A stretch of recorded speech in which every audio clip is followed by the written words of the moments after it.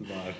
It is the moment of the vibe. We've just started recording and we've just gone, let's just see how it goes. Hey guys, nice to see you. I don't know whether that bodes well for today's podcast.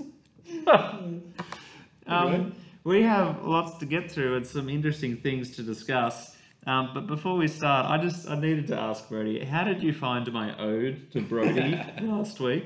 So last week, just in case you were wondering or you were led astray by Matt, I was actually on holiday. You cried, didn't you?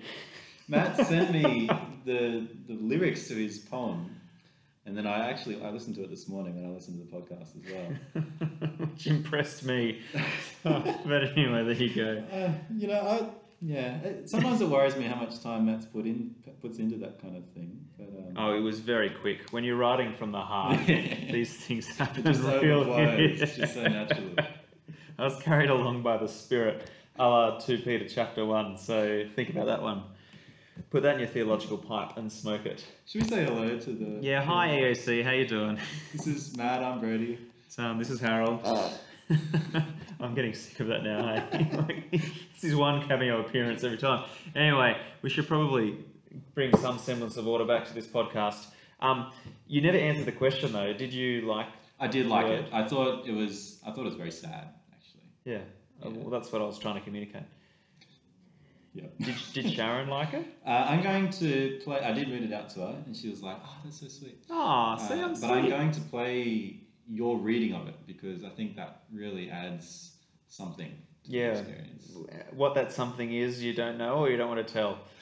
Look, I think she'll well up. Okay, good. That's all I was hoping for. She likes to know that we're friends. Yeah, so. Yeah, because there was doubt.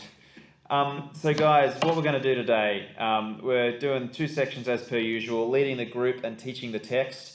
In leading the group, we're going to do a bit of a review and then think about what it looks like to pastorally care for your group.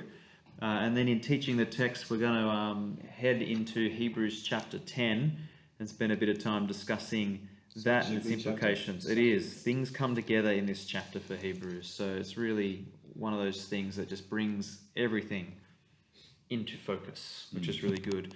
Brody, would you like to pray for us before we start off? Heavenly Father, today as we discuss our groups, as we discuss the passage, please give us great wisdom and give us great thoughtfulness so that we can best care for your people. And we pray that we would do all of this by being faithful to your word. Amen. Amen. Let's segue then to leading the group. A quick review from last week, or rather this week, but it's last week for you as you're listening to it. Sorry about that. That was a needless comment. It's the vibe. I just want to keep reiterating to you the need, particularly when we're doing Bible studies with large passages, to manage the large chunks. I think the structure of the study we had this week just gone was really good because it treated the passage in bits and then kind of moved from one to the other. But I will make some observations about how we handled all of those chunks. We spent too much time in the early sections of the Bible study, and so we probably, I think the groups that I was involved with spent maybe 66.6% of their time, so 2/3 of their time, on chapter 8, and then really rushed chapter 9. And they both landed it, but we just didn't get time at the airport to apply. And so I just want to be encouraging you when it comes to big chunks, it's better to rush early than rush late, is probably a good way of putting it. And one of the things that stopped us from doing that is I don't think that we as leaders had a clear idea of the milestones or the gateways we were trying to get through, like we discussed last week.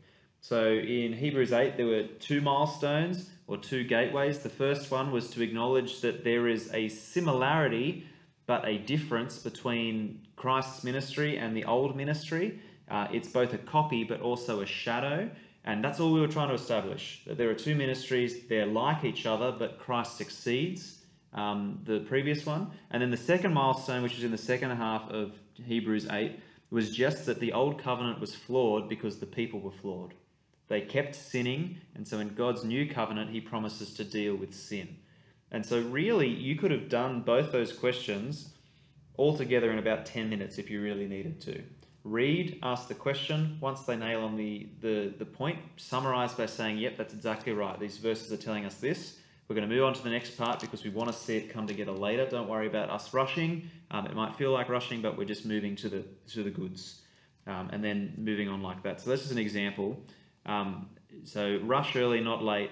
Have a clear idea of what you're trying to achieve, and then summarize and build towards where you're heading. So that's the review. Keep at it. It was a hard passage and a lot of text to go through. To some extent, actually, it's the same again this week.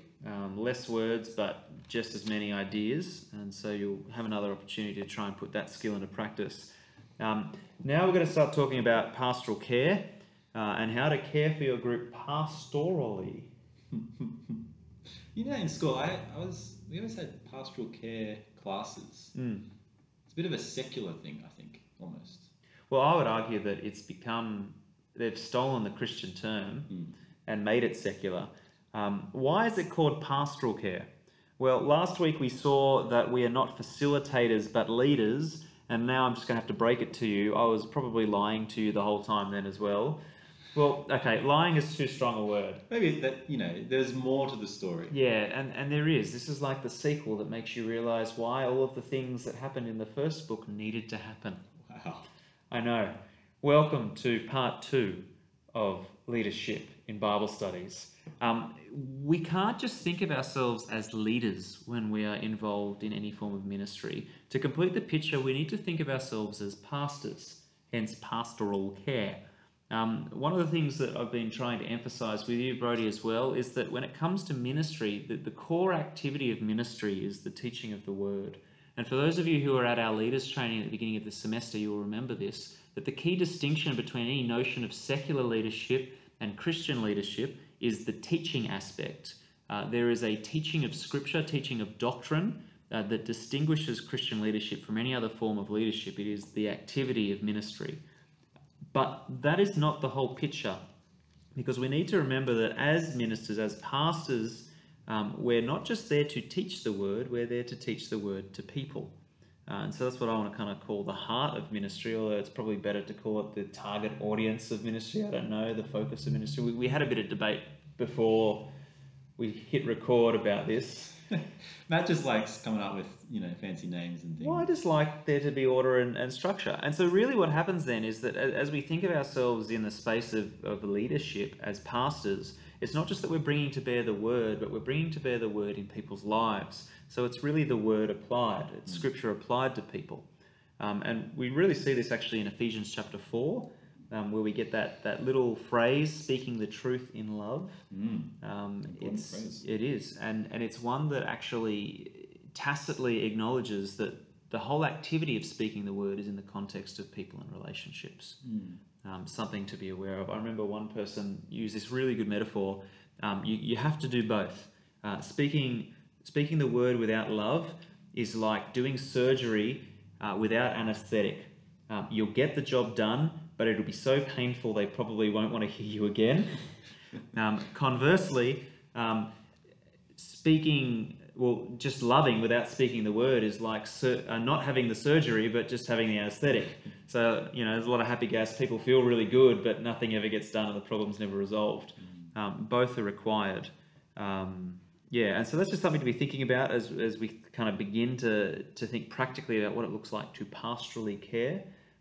Brody made a really good point before about what we tend to think pastoral care is about and why we're wrong. Yeah, which I think is why it's a bit of a secular term now, like why it's been, or how it's been borrowed and how that's influenced our understanding. Yeah, it used to be my PC class back in school, or even in churches today, sometimes it's cooking a lasagna for someone and bringing her around when they're needing a meal.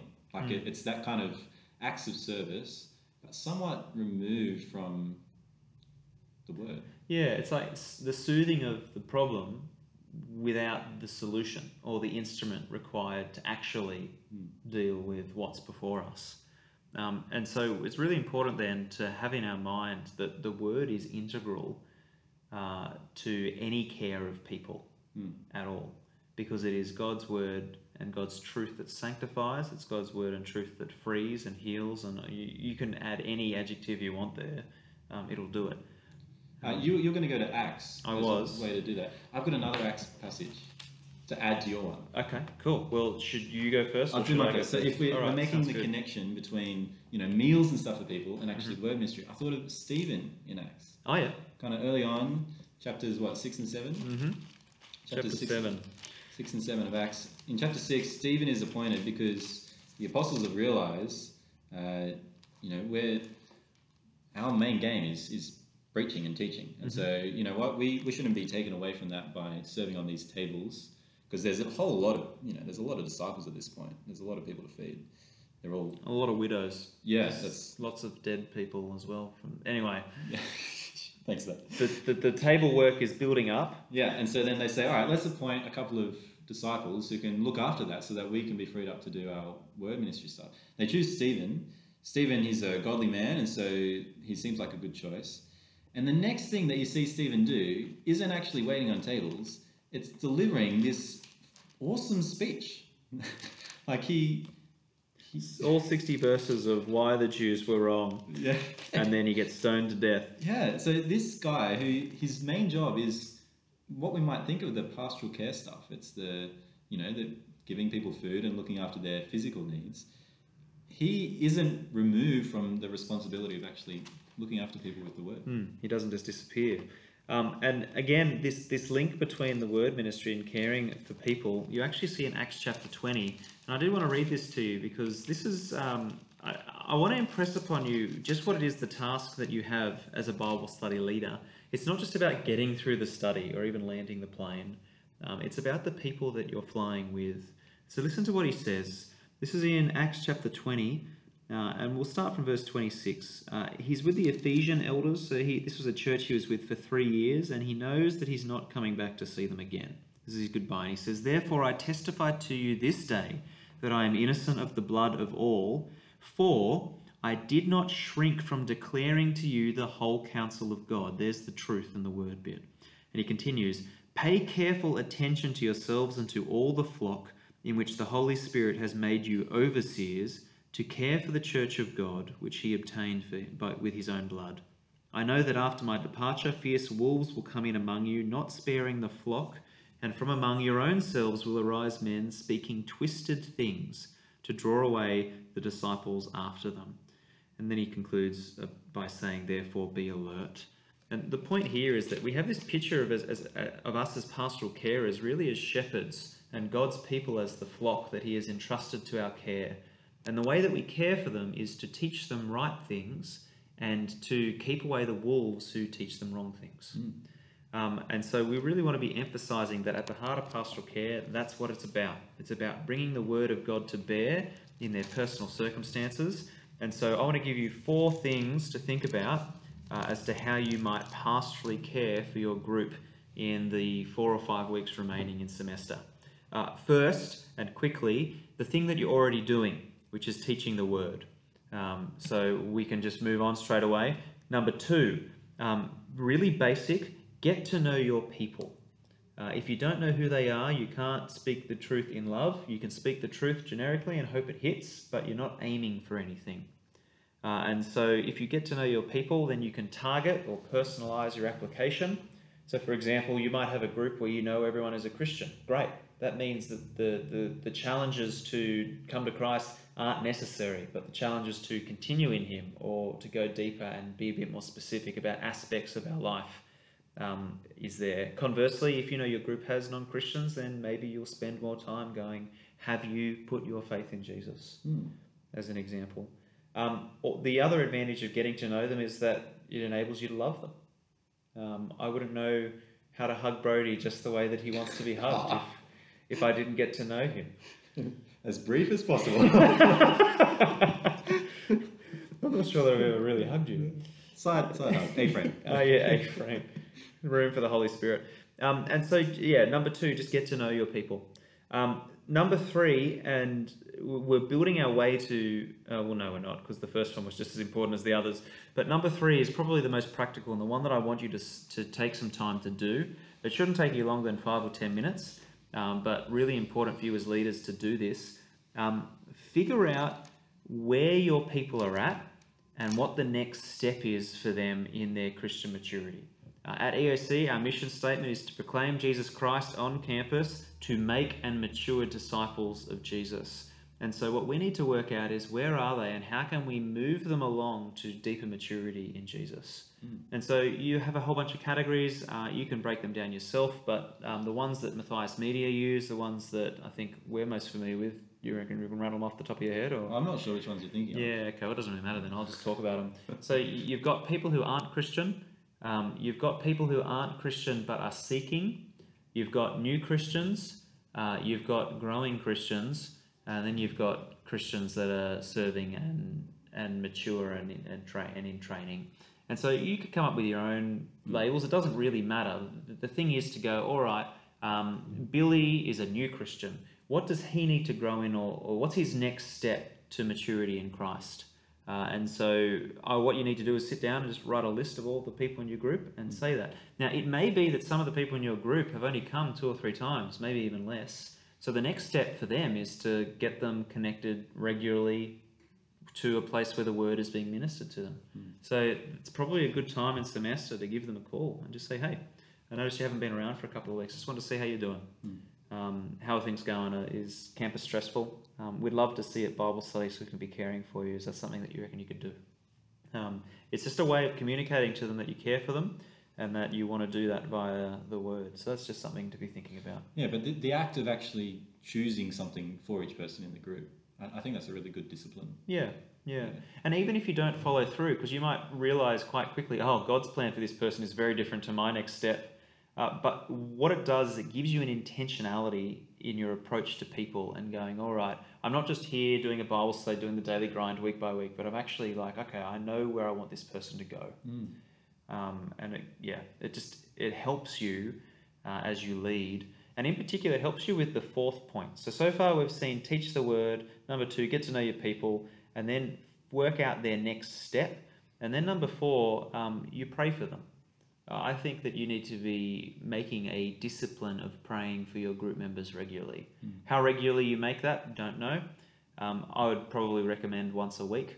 It doesn't have to be long. You could go, here are my 10 people. I'm just going to pray a sentence prayer for each of them, 2 minutes on the bus. And in fact, starting that small is going to be the only way you build a discipline of praying for your group members regularly. But that's just something that I want to encourage you to be doing as a way of caring for them. I find that, so I lead a Bible study for church. On the way to church, I pray for my group members. Like there's a set time that I have that make sure that if I forget to do it during the week, at least at that point, I can be doing it. Yeah, and it might feel small. It might feel like, only a token 5 minutes, but it's a beginning that, And it shows our dependence on God to be doing all of this stuff that we want to happen. Absolutely. Yeah. So that's pastoral care. Let's segue into teaching the text. Now's the time to pause, read Hebrews chapter 10, and then have a go at filling out the summary box for your own learning and education. And then you can come back and we'll tell you what we think. We'll wait for you. Okay, we've waited for you. The joke that never gets old, and yet everyone else is probably so cringing. Many of them. It's like Harold. It's like many things. Yeah, we need new ones. You know what? We need another character. Maybe That's what Home and Away do. They just bring on a new person. Yeah, but usually they also bring on an old person who's died but come back to life. No, that's more soap operas. I don't know, but all I know is that there needs to be a near-death experience and a new love interest. And then they find out that they're long lost. Yeah, or something like that. But given that both Brody and I are married, I suppose the only love interest we can bring on is one for Harold. Now there's a thought. But we digress. Let's have a look at the overview box for Hebrews chapter 10. Let's ask the what of the passage. What is the passage about? And here's what I have gotten down. Only Christ's once and for all sacrifice sanctifies from sins and gives confidence to draw near to God. Actually very similar to the one that Alicia and Laura gave us. The study is courtesy of them this week. I just tweaked it a bit and changed the word cleanses to sanctifies because I think that's the word that chapter 10 uses as compared to chapter 9, which does use the cleansing language. But otherwise, there it is. Only Christ's once for all sacrifice sanctifies from sins and gives confidence to draw near to God. Over to Brody. Yeah, see, now we had this discussion earlier. Oh. Well, look, I tried to have a discussion. There was a healthy disagreement Yes, that and then remains I unresolved. was overruled in the end. I have a bit of a different view of this passage, in that I think it's a bit bigger than that. What? Okay. So you don't think that Jesus once for all sacrifice sanctifies from sins? Stop playing devil's advocate. That's not what I'm saying. I'm just creating tension, Yeah. a la 2 weeks ago. Yeah. Yeah. So I think that this passage is actually a little bit more than that. The danger with that what, I think, is that it focuses our attention on really the first 18 verses of this chapter, and we kind of don't get as much from the second half. I think what's going on in this chapter, well, it is true that Christ once for all sacrificed from sins. It's definitely there, and that's the reason, I would say. I got too excited. Reason you kind of went. The reason that we should be confident to draw near to God. But I think that this chapter is actually doing a particular thing where the writer of the Hebrews is trying to show how overwhelmingly every possible reason you can have is a reason why you should stay confident that you can draw near to God. And so, yeah, definitely Christ's work in sanctifying people through his sacrifice is it's right central there. I think, though, there's other things. So from verse 5 to verse 9, it's about his obedience, doing the Father's will, which is offering the sacrifice, but I think he draws it out as a slightly different perspective. And then even further on in verse 16 and 18, the Hebrew writer, he says God has promised this beforehand, and later on he mentions how God is faithful to his promises. There's actually a few different ways that we're presented with this truth. Like verse 26 to 31 is the negative. Yeah, that's so, right. If you ignore Jesus' sacrifice, then you're going to get slapped. Yeah, which I think you've included with the only. Yeah. A little subtle nod. That was the only word I could sneak in to adjust this. Actually, I find that section really interesting and quite confronting, especially when you go back to Deuteronomy and see how if you transgress the Mosaic law, you get stoned outside the camp. I think that's quite a strong. Yeah, and then verse 29, how much worse punishment do you think will be deserved by the one who has trampled underfoot the Son of God? Yeah. Yeah, so that's kind of the negative side. And I think as well, 32 to the end, he's reminding them of the fact that they've already been, confident of this. They've already been living in this way beforehand. And so he's saying, don't give it up. Don't throw away your confidence in verse 35. So my suggestion is that this passage is actually, it is about Christ's once for all sacrifice that cleanses us and gives us assurance. But I think it's bigger. I think that it's really, the writer of Hebrews showing that you have every reason to be confident. And that's your what of the passage, right? Yeah. You have every reason to be confident in your confession, or something along those lines. Yeah, something along those lines. Okay, yeah. Cool. Yeah. To which I would respond by saying two things, and neither of them are disagreements. One of them is to simply acknowledge that what Brody is pointing out is the limitation of what it is that we're doing with you each week. When we ask you to do the overview box and ask you to summarize, summary is good because it focuses you on the main idea, but what it does is it actually cuts out some of the particular details of what's going on. And so Brody's reminder is a really helpful one. His what is the passage about is unhelpful because it's too broad, and you would acknowledge that, wouldn't you? Look, I found it hard to fit it into one sentence. So yes, I would. Yeah. And so so accurate that it's of no use whatsoever. Really, that's what you're saying, right? Look, I think it's still useful. I'm being mean, right? But the point being is that there is actually a tension in the way that we're doing things. And whilst it's an important and necessary skill for you to be able to summarize the passages that you are seeking to teach, and I hope it's something that you will continue to do every time you come to a Bible study or a talk, a youth group or whatever it is, you need to acknowledge that the very act of summarizing means that detail is lost. Which can mean that you will forget or ignore the detail before you in the passage, like Brody's been saying. So there's some really interesting stuff there about how Christ says, you haven't wanted sacrifices. What you want is somebody to do your will. And that will idea kind of pops up again at the end of chapter 10 in verse 36. For you have need of endurance so that when you have done the will of God, you may receive what is promised. And so there are all these little interesting details that kind of web across and make this really intricate web of ideas that is held around Christ's once for all sacrifice. But if we just kind of summarize it, we paper over the detail and we make it too flat. And the danger is for you guys as leaders that you miss the detail because you only think about the summary. And so that means when you're leading the study and it might go in different directions or you're trying to bring it together, you're not aware of actually the bigger picture of what's going on. Yeah.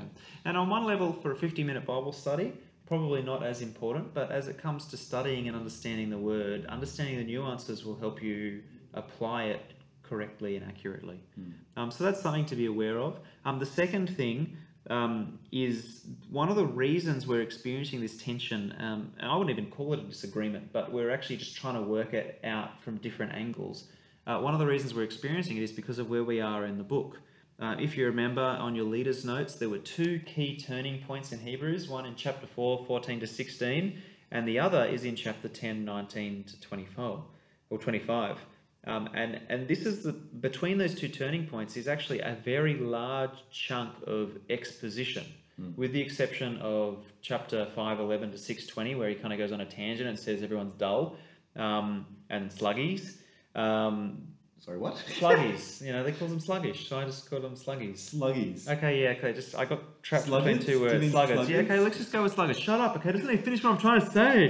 Far out, man. I'm just trying to live. I'm trying to teach the word. So you said like slushies or Yeah, like yeah, Uggies, okay. like Ugg-boots or something? The point is that between those two turning points, it's just one giant chunk of argumentation that then smashes home in chapter 10, verse 19. And that, therefore, brothers, is not just for the first 18 verses of chapter 10, but actually from chapter 5, from the very beginning of chapter 5. Yeah, which is why you've got high priest, the great priest in verse 21. It's not just the sacrifice, which is what's mostly been on view just beforehand. Yeah, and this is why the question the girls have included in the Bible study is really helpful, because they treat Hebrews 10, 1 to 18, but then they kind of do a retrospective and they ask, well, what have we seen from chapter 5?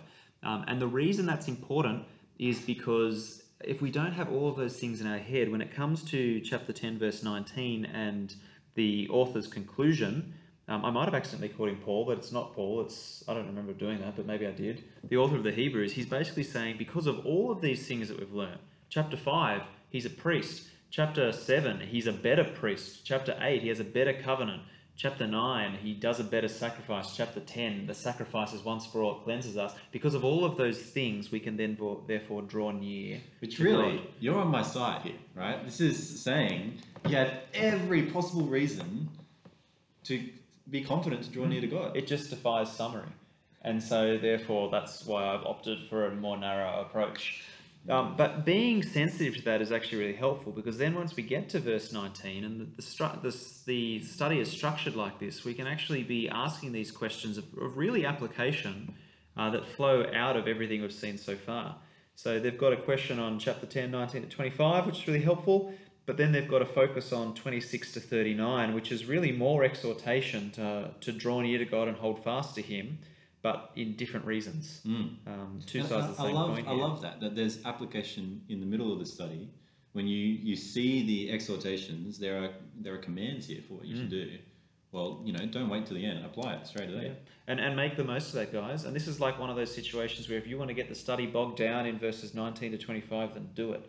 Because there's so much application there to think about how we can bring this to bear. Bogged down in the sense of you're applying it, not just trying to understand it, I think. Yeah, absolutely. But in terms of, if you're going to stall the plane and leave it sitting at 32,000 feet, verses 19 to 25 is the place to do it. Well, is it more that you're having a stopover? Yeah, or you're getting refueled midair. Ooh. See, I was thinking the application is kind of like collecting your bags at the carousel so that you're ready to leave the airport and go out into the world. Or is it hopping into the taxi at the taxi rank? Or unpacking your bag once you get home? No, that's all things that you do with the application. Yeah, okay, that's fair.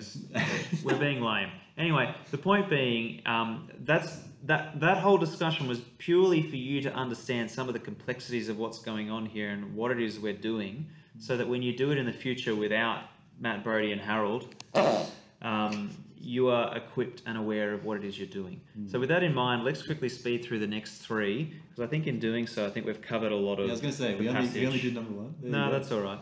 Why was the passage written? I have written to exhort the Hebrews to hold fast to Christ. Brody was happy there.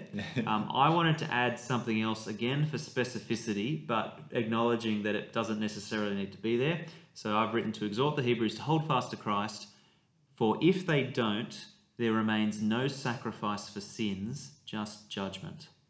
And the reason I want to add that is it's sort of the complement to the idea that it's actually Christ's sacrifice that deals with sin. And so if we don't continue with him, then we've got nothing. Brody's argument was that part of the why should actually be the what. So even though it's a why in the passage, it's a what of the passage. Yeah. It's not why it's written. The why it's written is because he wants them to hold fast. Yeah. And that's entirely fine. So if you want to have the what is the why and the why is the what, then why are we even here? What are we doing? What are we even doing here? It doesn't really matter. Why are we even doing here? Irrespective of which one you're happy with, it will help clarify what it is you're trying to achieve in the study. Which leads us to the main point and the big question, and we will finish here. The main point, only Jesus sanctifies us from sins, so continue in your faith. It's basically just a rehash of what the passage is about. It's very simple. And big question, shout out to Alicia and Laura. This was theirs, in capital letters. Brody, do you want to read it out? I liked your accent. Do you trust him? Yeah, with a wink and then a bracket saying, feel free to change this, ha ha ha. And so we are going to feel free to change this.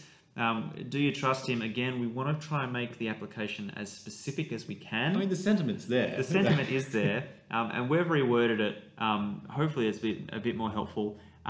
Do you believe that Jesus has made you perfect? Now, you could have a number of big questions here. What was one of the other ones we had? Do you remember what it was? No, but I was just going to say, the trouble is with the big question, it's specific, but it's not specific enough. No. You can't just have that as your application. You need to make it more personal. Yeah. And so, do you believe that Jesus has made you perfect? You need to delve into some of the things we even talked about in Hebrews 8 and 9 about the ways that we deal with sin. In this case, it'll be a case of, do we actually think that Jesus has perfected us? Well, yeah, we might intellectually do that, but how is it that we act or respond that shows that we don't? And don't assume that there aren't people who are not struggling. Wait, is that too many negatives? No. It's fine. Okay. Aren't people? You can add another not in there if you like.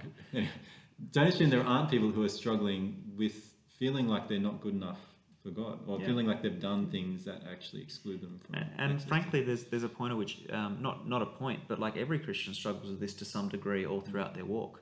And so another way of asking this big question is, do you think that Jesus forgives you? It might sound like a suck eggs question. Well, yes, I'm a Christian, duh. But on another level, there are some sins, some actions that we've all done in our past where we're just like, wow, that was heavy. And there's a difference between knowing something in your head and feeling it. Feeling that, oh no, I've really messed up here. And so part of the trick is working out how to bring that big question to bear personally on the lives of your members. And of course, the only way you can do that is pastoral care. Yeah, is to know them, which is a beautiful way of bringing things around. That's just so neat. How about I close by praying? It's all about the vibe. Thanks, man. Father in heaven, thank you so much for Hebrews 10 and how it shows us the accumulation of an argument with so many different reasons as to why Jesus is the only way that our sin can be dealt with, and that we can draw near to you in full assurance of faith that you will redeem us once and for all and bring us to be with you. Father, we pray that as these guys prep their studies, you'll give them clarity about what this particular passage is about and help them to bring to bear all of the things that your word tells us about how Jesus is our only hope. I pray that the groups will not move away in doubt or fear, but that they will be able to see that without Jesus there is no more sacrifice for sins. And if they walk away, they are trampling the Son of God underfoot and profaning the blood that saved them. And so I pray that our leaders will first imbibe that themselves and let that shape their own faith, and that they too will be able to share that with those they lead. And we pray all this in your Son's name.